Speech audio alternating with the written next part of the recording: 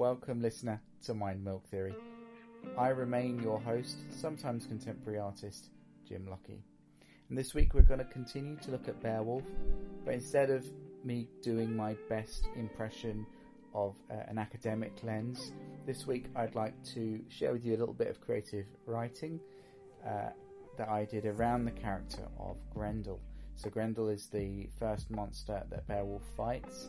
One of the interesting things about the way Grendel is treated in the story is that he's given a remarkable amount of pathos. Some of the language used for Grendel is that of a warrior and of an exile. He's, of course, very obviously an exile, being a descendant of Cain.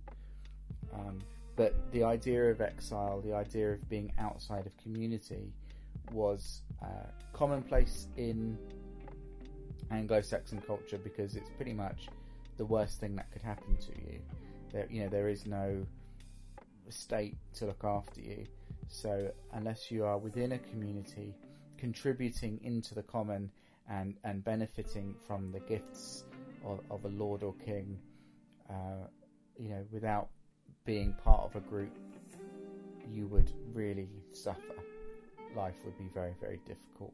There are quite a few manuscripts about that from the Anglo-Saxon period, and Grendel is a character that is described in those terms. He is not just a monster. There's some element of his outsiderness has created his monstrous appearance in a way. And this piece of writing that I'm going to share is from the point of view of an exile from a different community that happens upon Heorot in his wandering during the time that Grendel is terrorizing the hall. I'm just going to launch straight into it.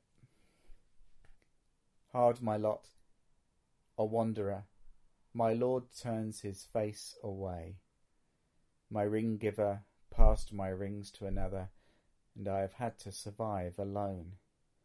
I move from place to place, solitary but for memories of my master's mead hall, the food we tasted, and the stories we heard on the lyre. We had become only me, and who would take me in now? In the summer I slept outdoors, told myself I could live this way. But I have travelled too far north, and the winter bites too hard. One night I came upon a settlement, fenced round with broken timbers. The buildings sat sad, squat and sombre, but in the centre was a hall, towering and lit with the sounds of revelry within. Cold pinched at my fingers. I knocked on the great door and hoped the king inside would show me some kindness, if only for a night. I noticed that the door was riddled with deep scratches and patch repairs, but I had not the time to wonder about the door, as it quickly opened and I was pulled inside. Behind me it was shut tight again against the wind. All eyes in the hall were on me, but I quickly found the eyes of the lord of the hall, and bowed to him, thanked him for his kindness. "What are you doing outside?" the king said. "Don't you know Grendel is at large?" "Forgive me, my lord. I do not know who Grendel is. Is he your enemy? Perhaps if I might fight with you against this foe, I, a stranger, might be able to stay longer amongst your thanes." The king laughed at that. "You? Fight Grendel? Come, little one, sit on the bench. My word shaper will tell you what Grendel is." I sat down, quiet, glad to have been allowed to stay. I stared into the flames as the poet stood and addressed the room. "Stoke the fire," says the story shaper. "Sit you down, hear this grim tale. Tonight the damned one stalks his prey. This night old timbers quiver in Heorot. Their king is coming, their 12 years ruler. This is the tale of Grendel, night stalker. Slipping in through shadow he comes, sliding about in shimmering mists. Wasteland wanderer disturbs their peace. Wherever there is rejoicing, his ire too comes.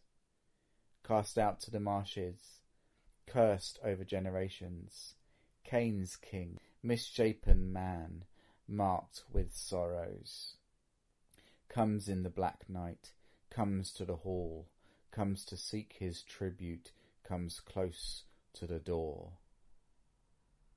I leapt to my feet then, took a wide stance, facing the old door, and drew my weapon ready to defend the hall. The room around me erupted in laughter. Then, as it subsided, the story shaper addressed me in particular. Not since my exile had any man given me so much mind. He spoke. Sheath your sword, vain warrior, whomever you may be. Shadow needs no armour, you cannot pierce him. Challengers must try to wrestle the creature. Charge toward him unarmed and unarmoured. Grendel's arms will take you, grip you tight and crush you. Wisdom would see you exit this company, wander on your own sorrowful journey. Our weird rests here, our judgment and doom. Fate for us is sealed in Grendel's grip. For you somewhere else calls you to your own oblivion. The story shaper turned away then, to continue to tell the group of Grendel's deeds and remember those he had already taken. Hereward was damned. I could have stayed. At least then I would have been part of some community, but I was haunted by the thought of the Shadowganger.